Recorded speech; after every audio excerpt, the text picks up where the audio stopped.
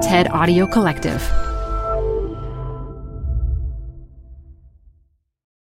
This episode is brought to you by Progressive Insurance.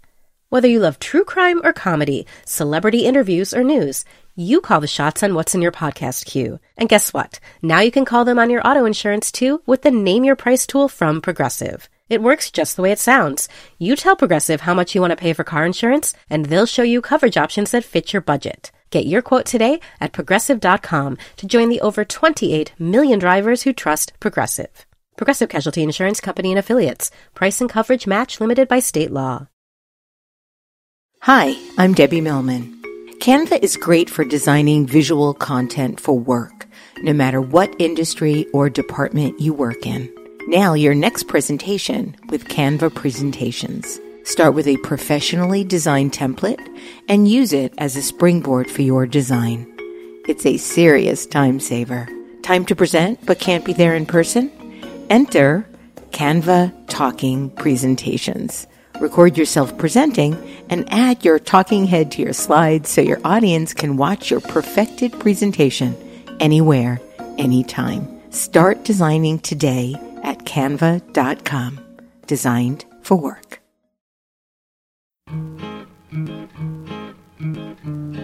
This is Design Matters with Debbie Millman from DesignObserver.com. This year is the 10th anniversary of the podcast. 10 years of designers and other creative types talking about what they do, how they got to be who they are, and what they're thinking about. On this program, Debbie Millman talks with Stephen Heller. If I were to take something that was from the 19th century, I would take elements of it that spoke to me and then transform it into something that had some relevance to the times it was created in. Here's Debbie Millman. Stephen Heller is the closest thing to a regular on Design Matters. He's been on the show every year since we started this podcast. That means this is the 10th time he's been a guest on Design Matters, and each time he's taught me something new and utterly fascinating about the history, practice, and culture of graphic design. This won't surprise anyone who knows anything about Stephen Heller, but he currently has several new books out, and it's still only spring. We're here today to talk about one of the new books I'm most excited about, Graphic Style Lab. Develop your own style with 50 hands-on exercises. Stephen Heller, thank you for taking a break from your writing and your blog and your classroom duties and joining me once again on Design Matters. Well, I'm glad I'm regular. Me too. So, Steve, you start your brilliant new book, Graphic Style Lab, with a chapter titled Personal Style, Pro and Con, and you somewhat defiantly state style is a precarious notion. Why do you feel that way? Well, style gets a bad rap. When you think of something that's style-ish or stylized, it suggests that there's no content. No substance. And no substance. I say it's precarious because when people talk about style, they talk about the surface, when in fact, style involves the personal voice. You state that sometimes style is substance. So I have two questions. The first is, how can that be? How can style sometimes be substance? Well, sometimes a thing, a graphic design or a product, a package, is about its look. It's about affecting somebody on a visceral level. And so the style is what you enter into the piece for. You're drawn in by that style. In that sense, style is the substance.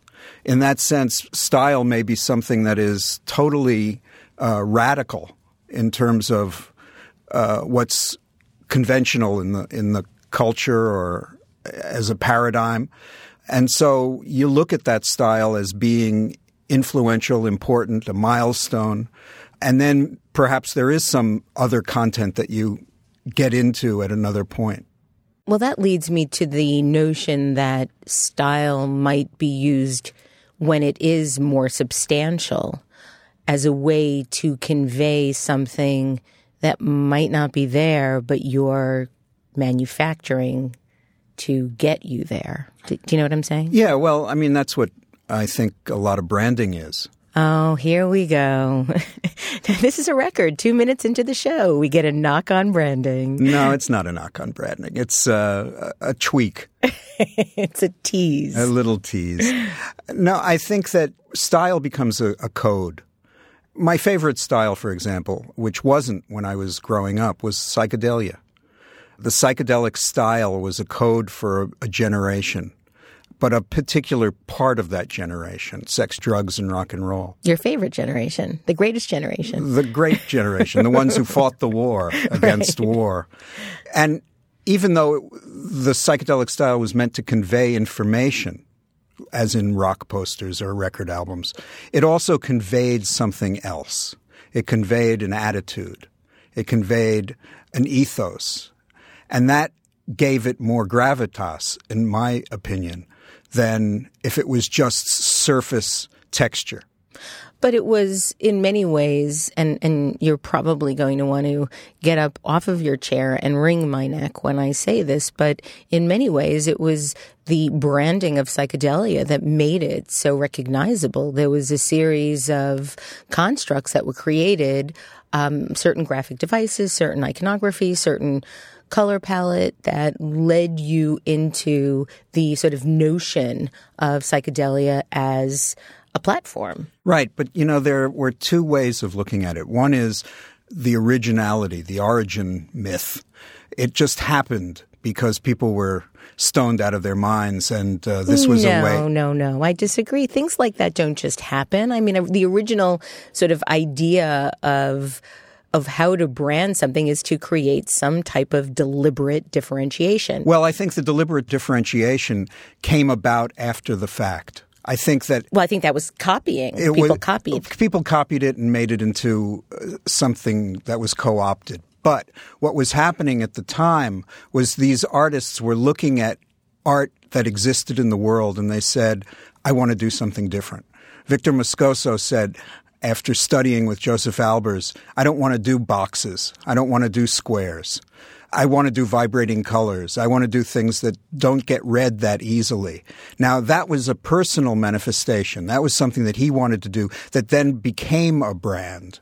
It wasn't intentionally started to be a brand. It wasn't intentionally done to create the movement. The movement grew around it. The brand grew around it.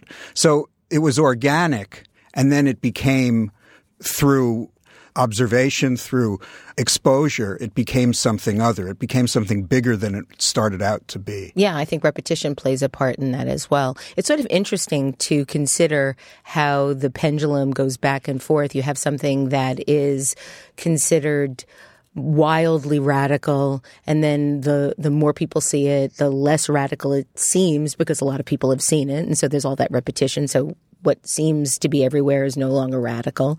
And then it goes into the mainstream, and then everybody starts to embrace it, and then the early adopters start to hate it, and then the people that embraced it later get tired of it, and then we go and have the backlash against it, and then the pendulum swings in the other direction, and then we have a new style emerge. Whoa. Yeah, it's very I'm feisty today. It's very Darwinian in that sense. It is very Darwinian. Yeah, it's inevitable that once you start calling something radical, it's no longer radical. Right. Once you start calling something avant-garde, it's no longer avant-garde. It's something that has been tamed already. But interesting, once you call something dull, it usually stays dull for a pretty long time. It depends. I mean, there's a lot of dullness that is seen in commercial art and the anti-modern commercial art or the pre-modern commercial art that with a little tweak becomes very exciting again. It wasn't until this year that I started reappreciating mid-century modernism. What changed for you? It's something that I can't really explain. All of a sudden I started looking at overlapping colors on type. And that led me to looking at book jackets done by people like Rudy DeHarrick and George Giusti, Leo Leone. And I started having a real reappreciation. I mean, those are the best of them. It made me think that simplicity is kind of neat. So the whole less is more thing has... Well, once I start calling it less is more, then it becomes less interesting to me. Yeah, that's true. That's true. Once I start looking at it as with fresh eyes, I get very excited about it. In fact, I've started acquiring lots of record albums from Command Records, which I did a piece on in the Atlantic, and I just started falling in love with it. I think that might have been the moment when I did this piece on Joseph Alber's record covers. I started looking at simplicity and geometry in ways that I had never seen before. Interesting that as you were preparing to move residences and had a series of ephemera sales where you sold quite a lot of really amazing graphic design history, that you've suddenly decided to become interested, if you could decide to become interested in something, in simplicity. Well, I had to get simple, and I think I had to get simple both in the mind and in the space. By becoming interested in this modernist work that, of course, Paul Rand is an exemplar of, and I've always been interested in him and wrote the book on him, I think maybe it's symbolic of simplifying my living existence. So I can have like 130 record albums that look like this, and it doesn't feel like it's taking up the same amount of space. So what did it feel like to get rid of so many things? You really did sell what was likely hundreds of boxes, fairly large boxes of graphic design ephemera, posters, books, articles, entire collections of magazines. What was it like to see that leave your purview? Well, Dr. Millman, I'll tell you. First of all, that's a nice sound to it. It was frightening. It was anxiety-provoking, and it was panic-causing. And I would wake up in the middle of the night panicked what I was going to do with all of this stuff and where it would go and all of that. And the fact that I was losing it, that it was part of my DNA, it was part of my body. They may have been prosthetics, but they were tied on really well. Yes. And so I had this one revelatory moment where I woke up in the middle of the night and I had a panic attack that lasted 5 hours. And the only thing I could do to calm myself down was to throw things away. Wow. And I realized there's some fun in throwing things away. So I became as obsessed about getting rid of stuff as I was about getting the stuff to begin with.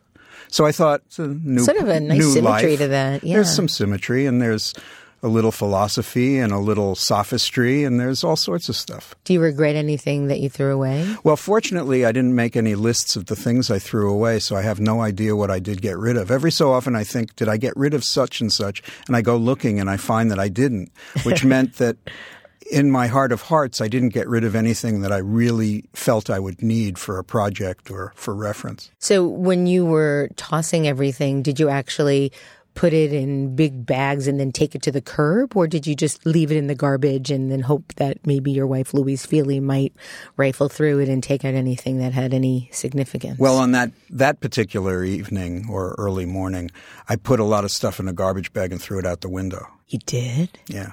That's a New York moment. Yeah. Fortunately, nobody was walking by. Was it snowing? Did you get a big puff of snow coming out of the fall? No, it wasn't one of the snow days. But I did enjoy taking things out and leaving them on the curb and watching as people came, picked through them, and took them away.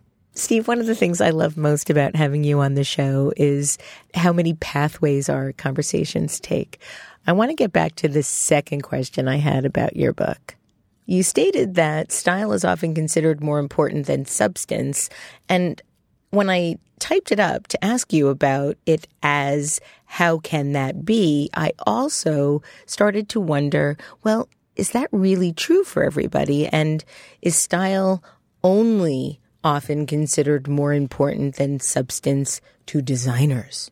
Well, I think designers are the first group that feel that style is more substantive than other people believe it is. When you first heard about design, whether it was graphic design or interior design, it was called decoration. I mean, for me it was. The way I understood design was there was advertising and there was interior decorators. Everything else kind of didn't exist. I didn't even know that there was such a thing as design as a discipline until my senior year of college. But you were 12 when you were in your senior year of college. I was already doing design when I realized that design existed. I didn't even know that it was a discipline. I thought printers did design. And that's what they did in the early days. When I started as a paste-up person and became an art director. We didn't call it design. We called it makeup. And makeup means what? It means you put stuff on your face or elsewhere. So it's decoration. This gets covering. Back to what are you revealing or what are you allowing the observer to witness? Right. So if you're covering something up, if you're making something up, if you're creating substance from style, then are you hiding something or are you creating more advantage of what that actual thing is? I guess it really depends on your depends perspective. on perspective, and it depends on context, and it depends on what you're being asked to do. You know, the title of the Paul Rand show is Design is Everywhere or Design is Everything. And whichever it is, it's true. Design is everywhere and design is everything. And so we can't talk about what's around us without using the D word. But when we add style to it, it becomes another category altogether. The new book attempts to answer certain style questions through exercises, 50 exercises or case studies that showcase how styles are used and abused, and how they can evolve into a distinct design personality, even if that personality is only temporary for the designer. So they can sort of try different styles on and see what it feels like. Yeah, they to put different things. Coats and shirts and different hats kind of on. makeup, right? Different styles of makeup. So the case studies also address the distinctions between personal and universal style, historical and contemporary style, one-of-a-kind styles, and how lettering, how type, and typography can define styles. So I have two questions here as well. My first one is, do you consider this book a laboratory? Well, I'll tell you, the book was originally going to be called Playing with Style. For some reason, that title was trashed. And the publisher actually came up with Graphic Design Lab. And I said, that's it. That's the perfect title for this. It's rare that a publisher will come up with a great title. So this is a lab insofar as it invites the reader to play around with different elements that are drawn from 50 projects that exist in the world. Do you think that there's a sense of acceptance inherent in an experiment going wrong in a lab? Are you encouraging people to make mistakes or to try to understand this particular style from a new perspective or with new eyes?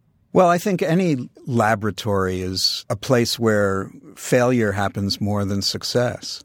So in that sense, I love the term. You know, playing also does the same thing. You're not expected one way or the other. It's just something you do. The lab actually focuses it in more. There is a goal at the end of it. With play, you don't necessarily have a goal. Failure is inherent in this. I did a book on design failure that you're in. Not that you failed. You got on the deadline successfully. That particular piece has been rewritten and repurposed for a lot of other entities. So as a failure, as an exercise in failure, it's turned out to be rather successful. Well, and a lot of failures turn out that way. The failure of this title, Playing with Graphic Design, turning into Graphic Style Lab, was a plus. The fact that some of the pieces in the book didn't necessarily turn out as well as the designer wanted it was a plus because I thought it worked. I felt that there was a sense of trying to eliminate a certain self-consciousness in the experimentation, that you're allowed to mess up. Well, not only are you allowed to mess up, you're allowed to borrow, you're allowed to steal, you're allowed to reinterpret, you're allowed to do things as long as ultimately somebody else's intellectual property isn't violated. Even though I said the word steal, I mean it as steal in a playful way. You take, you play, you interpret, you reinterpret. Yet you emphatically declare that unless you are parodying or satirizing something, do not imitate what you see. How can you be sure that an audience will know the difference between a parody, an homage, or thievery? Sometimes they can't. You just have to accept that. There are clear points of satire or parody when something that you know in the context of one place is changed so that you laugh at it, or that you groan at it, or that you frown at it. And there are other times when you know somebody's done an idea that belongs to someone else. I remember when I was looking at portfolios every day at the New York Times, every so often somebody would come in, not a lot, but every so often, and have work in their portfolio that I had seen before. In fact, that I knew the designers who did it before. And I would bring this up to them and they'd say, well, I was influenced by it. I said, this is an exact copy. It's a little more than influence. And some people really didn't understand. That's because I think we are born and raised, or at least used to be born and raised, to look at art as something that didn't have the same value as other things, and it was free to be taken. The transformation part of that, which is natural in all art, just was forgotten or ignored by the person who was doing it. I think that homage and parody works best when something is iconic. If something is very hidden, if something is very unknown, homage or parody becomes very difficult for people to grasp. Well, it becomes an in-joke. But at the same time, we don't know everything. And there are certainly in graphic design where the world isn't as aware of the designs as we are, and even members of the field are not always aware of certain things, a parody can be lost. And then you're treading on weak ground. But I did an introduction for William Joyce's book of posters called Twisted, or Swisted, that was it. And what he did was he took all these punk bands, post-punk bands, and he created Swiss posters about them. And it's a beautiful book. And you look at that stuff and you say, these are great posters in and of themselves, but they're all parodies of Armin Hoffman and Joseph Muller-Brockman and Richard Losa and Max Bill. Well, if you look at something like the iconic Elvis Presley cover and then the riff that The Clash did on their cover, that is a parody if you are aware of the iconic Elvis Presley cover. If you're not, then it's just a nice cover of Joe Strummer crashing his guitar. Right, but the interesting part of that is even if you don't know the parody, when you find out, then you love it even more. You love it even more, and that happens a lot. But do you think that this would be something that was acceptable in this day and age? Do you think that if that parody came out now, that Elvis Presley's estate would sue the band for copyright infringement? Well, Disney used to and still does sue people for all sorts of uses of mouse's ears and tails and three-fingered gloves. There's a ridiculousness that isn't just from today. It was 20 years ago, 30 years ago, people were still protective of their brands. I think a true parody is one that takes the chance. And it's possible, I couldn't rewrite history, but it's possible that back then the Clash's marketing person would say, no, this is going to get us in trouble. Or they would say, yeah, let's take the chance because the Clash is the Clash. How do you censor punk? But then again, you can also look at Andy Warhol and the tomato can. Campbell's could sue for copyright infringement. They could, and they would have an interesting case. But what he did was create something that would have to be adjudicated as art. And that is based on precedents in terms of sales and in terms of shows and in terms of what a critic would say. But now it is. But if it had been done in the year that it first came out, it could have changed art history. It could have. But that kind of speculation will drive us crazy in a Talmudic way. I love that kind of speculation. What would the world be like if Campbell's had sued and prevented Warhol from doing any more of that work? But Campbell's was smart enough not to. Yeah, Mattel sues a lot of people that try to use the Barbie in some sort of re-engineered way, when in fact I think it would be better for the brand to allow people to riff on it in that way. When you get to be that iconic and people do want to play with your brand, it means you've arrived in a certain stratosphere that is only going to be bubble burst by a lawsuit. Right. And there are scores of those examples. You know, when Paul Rand did the IBM as a rebus, they didn't want him to do it because they felt that now everybody would start screwing around with the logo. But that's what you want people to do. In those days, they weren't sure, but then ultimately he convinced them that it was fine. So it takes a certain convincing. Sometimes it takes a lot of convincing, and sometimes it doesn't take much at all when you can say it rationally like that. How did you choose the case studies in the book? There are 50 case studies. There's a lot of case studies, a lot of exercises for people to play around with. Well, it was actually pretty simple in one respect because although the book was always meant to be a book of exercises, what I felt I could do was include a bunch of projects that I just loved and I couldn't put in any other project under any other rubric. So I picked the pieces first and then I created the exercises based on what I saw in the pieces. So complete re-engineering. Totally. It's like a retweet. I guess. What's a tweet?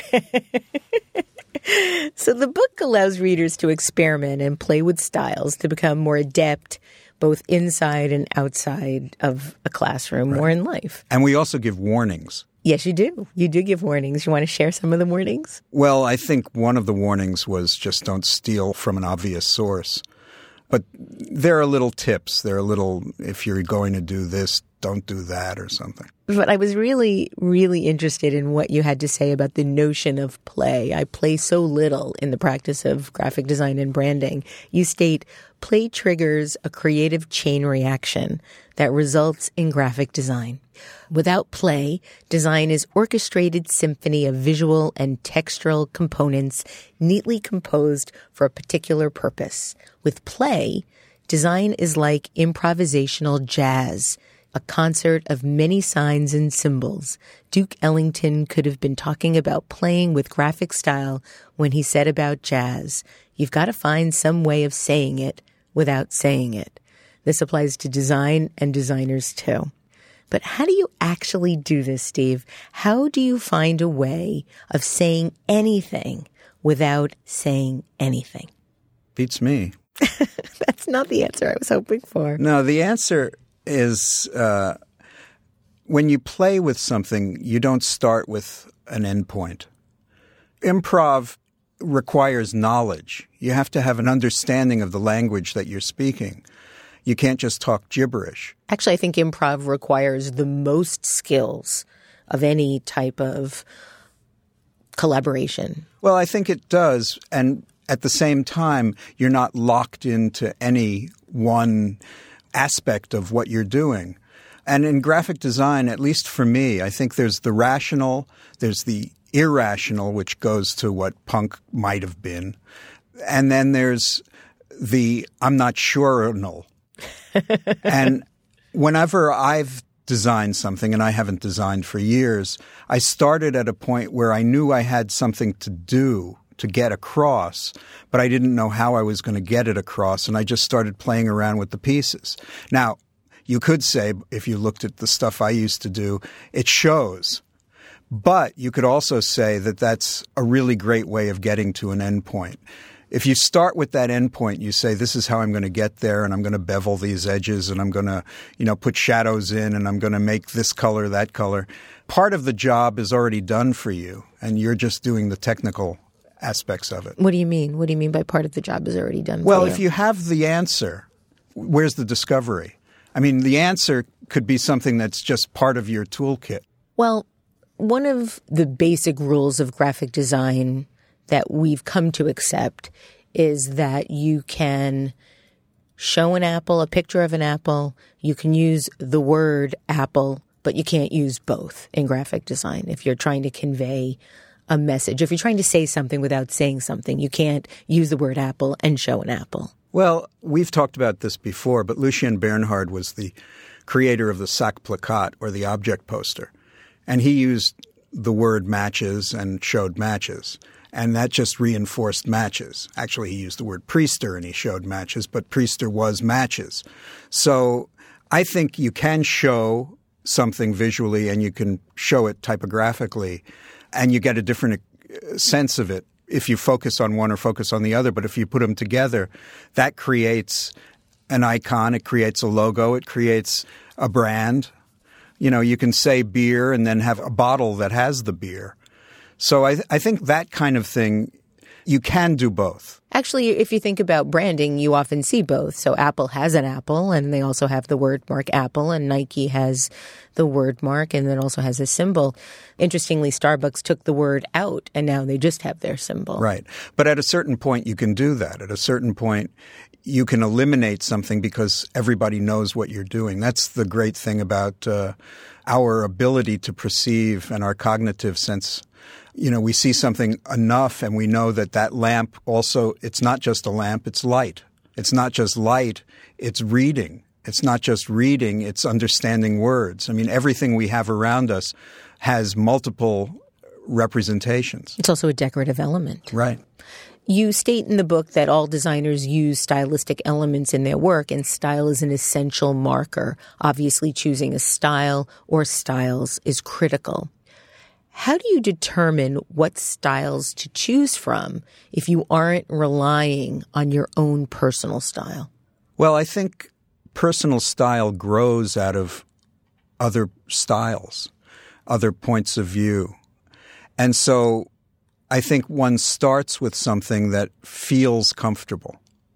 One starts with something that is there to explore.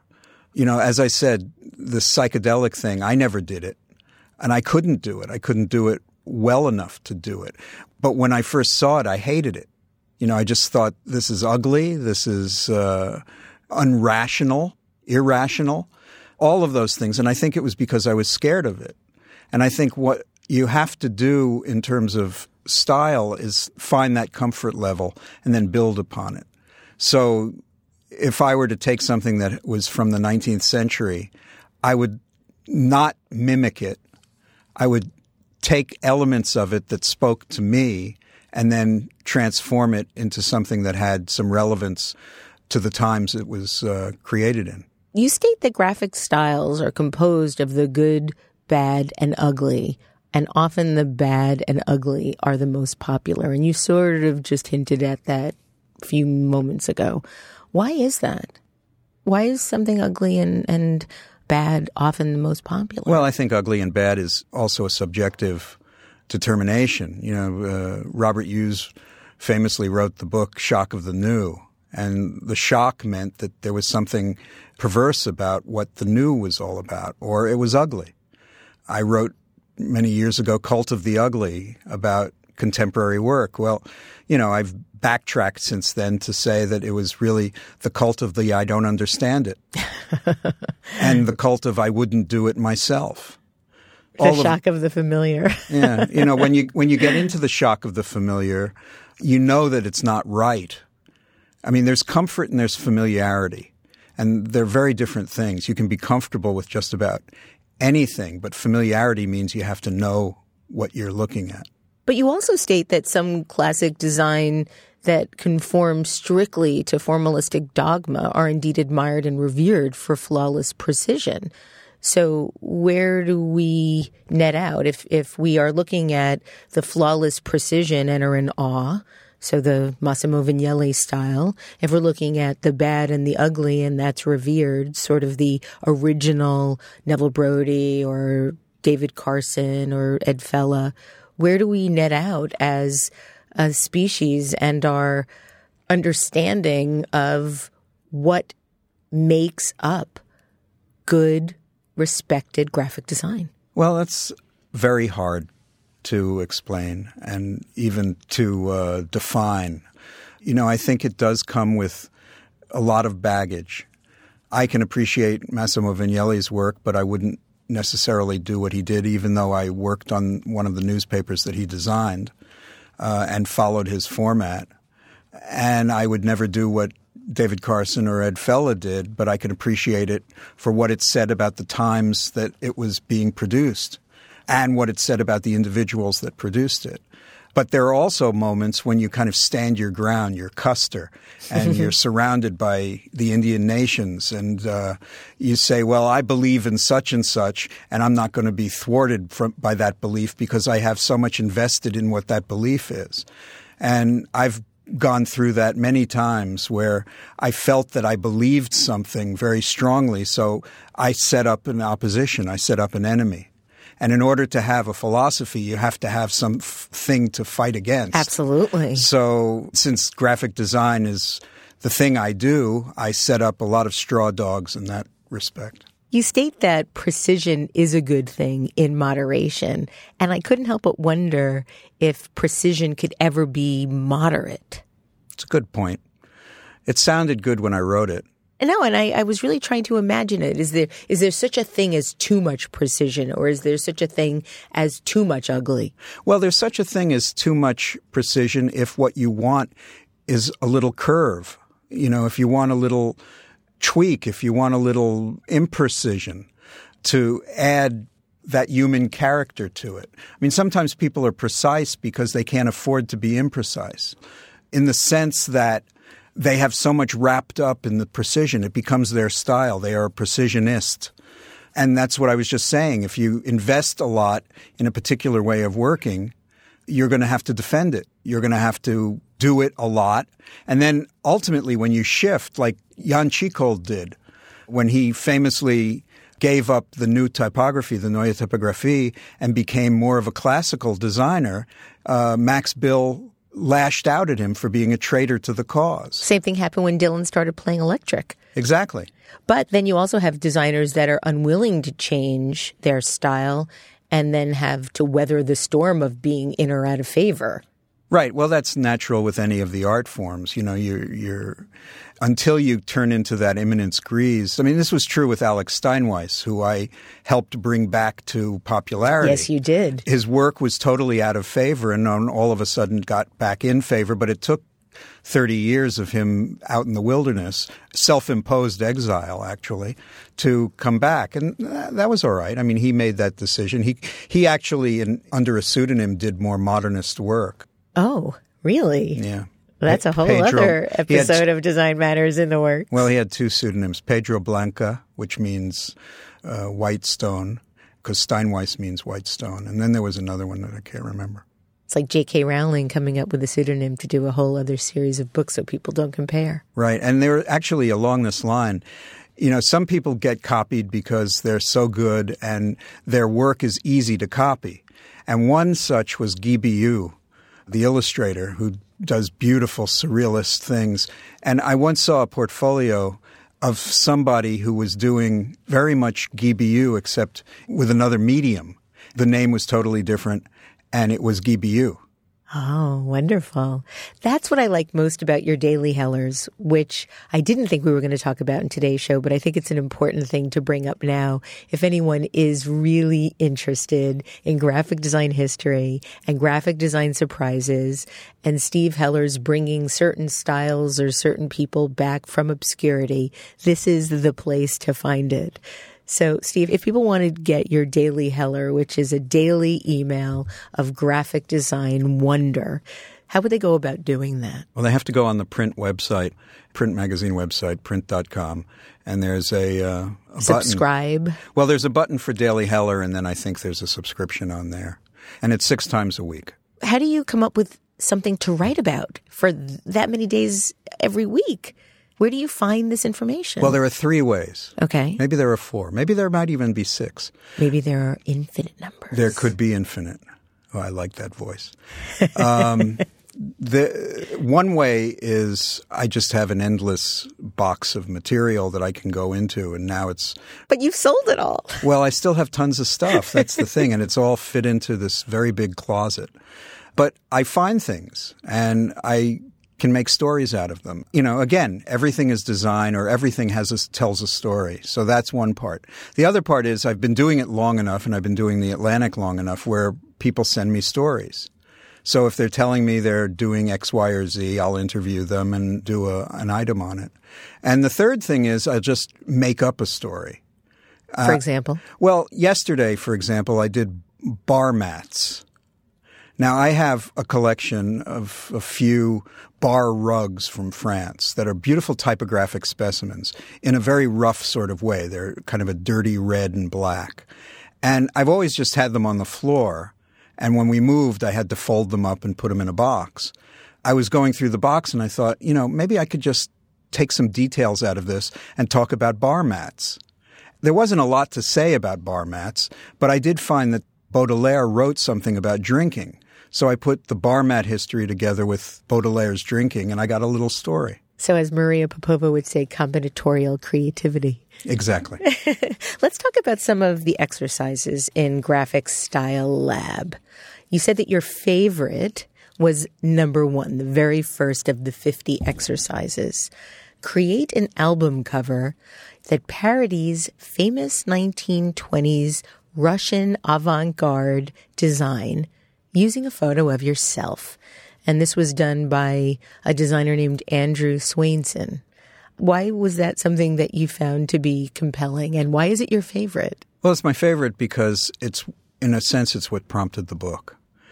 Eric Blegvad is a cartoonist and a musician in London. He's an American expat. His father was a children's book illustrator, a very famous one, Peter Blegvad. Or maybe it's Peter who is the one who's the musician and Eric is the father. Sorry, Peter and Eric. But he created this boxed set of his songs with a partner.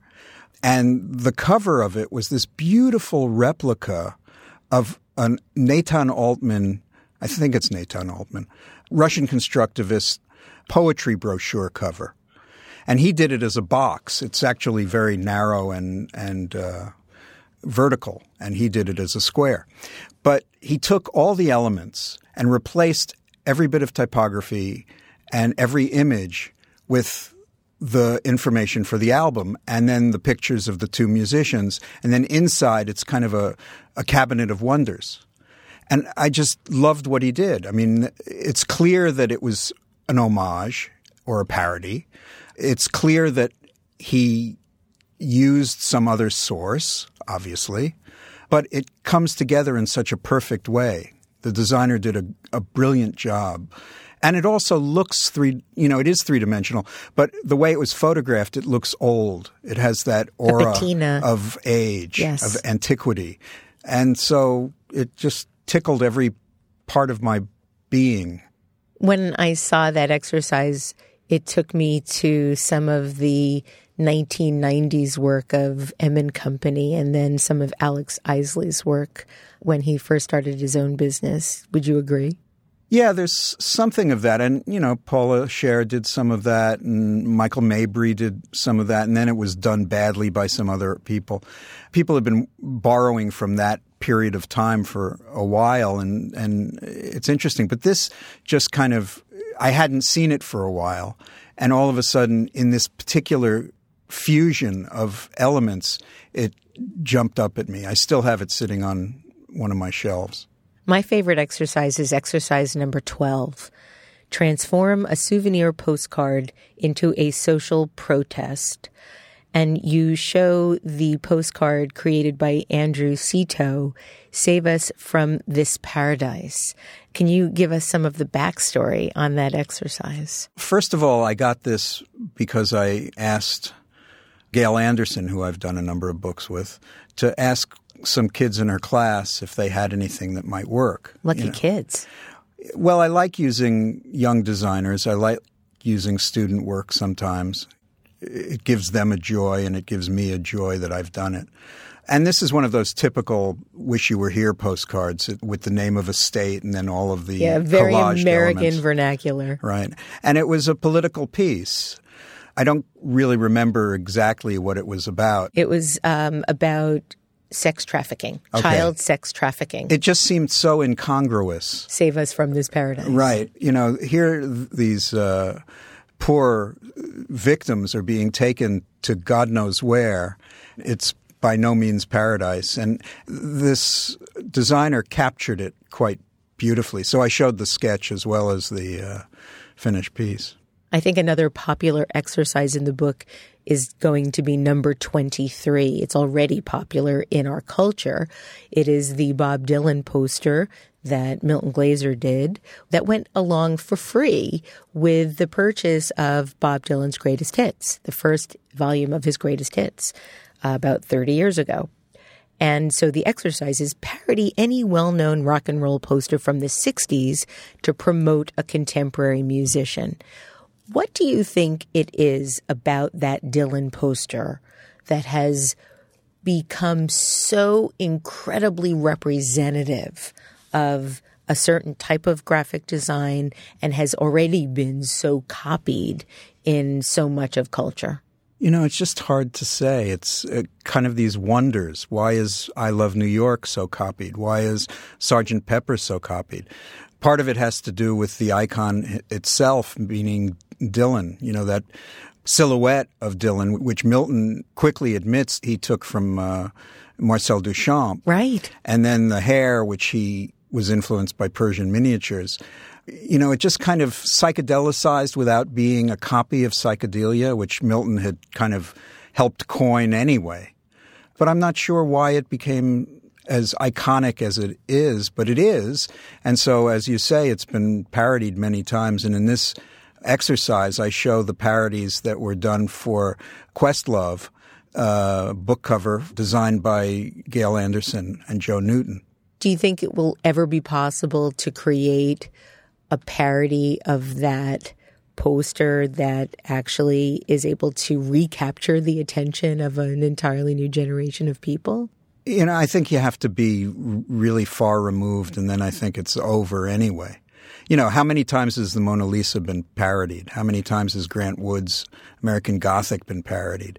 So much so that it's become, a cliche of parody. I had Milton once when I was doing the Times Book Review for Bob Dylan's Chronicles, his memoir book. I called Milton and I said, can we just reuse the Dylan poster and maybe you can write something on it? Or maybe he said that to me. But what happened was he gave me the poster and he wrote the lyrics and he said, what lyrics would you like? And I told him my favorite lyrics were from my back pages. I was so much younger than I'm older than that now. Or I was so much older than I'm younger than that now. That's right. Whatever. That's it. I want to ask you one last question, and it might bring us back to some of that nihilistic tone we started with at the beginning of the show. Nihilistic? Yes. You write that play is abandon born of exploration. Play activates that sense of uncertainty about what lies around the corner, yet you go there anyway. I often consider anything uncertain, Steve, to be somewhat terrifying. And I was wondering if you think that uncertainty in graphic design is a good thing. Well, I think uncertainty in any art form is a good thing, which doesn't mean that I follow that path, but it's nice to write about. How do you hold on to the notion that uncertainty isn't going to kill you? Well, it could, but then you're surprised. Steve, thank you so much for being on Design Matters. Love being here and love you. Love you too. To keep up with what Stephen Heller is thinking and reading and writing about, visit his blog, The Daily Heller. This year, we're celebrating the 10th anniversary of Design Matters, and I'd like to thank you for listening. And remember, we can talk about making a difference, we can make a difference, or we can do both. I'm Debbie Millman, and I look forward to talking with you again soon. Design Matters with Debbie Millman is recorded at the Masters in Branding Studio at the School of Visual Arts in New York City. It is produced by Curtis Fox Productions with technical assistance by Rainey Ortica.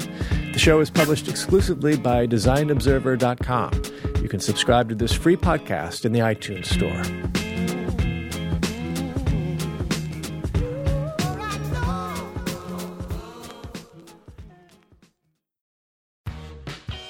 You're growing a business, and you can't afford to slow down. If anything, you could probably use a few more hours in the day. That's why the most successful growing businesses are working together in Slack. Slack is where work happens, with all your people, data, and information in one AI-powered place. Start a call instantly in huddles and ditch cumbersome calendar invites. Or build an automation with Workflow Builder to take routine tasks off your plate, no coding required. Grow your business in Slack. Visit slack.com to get started.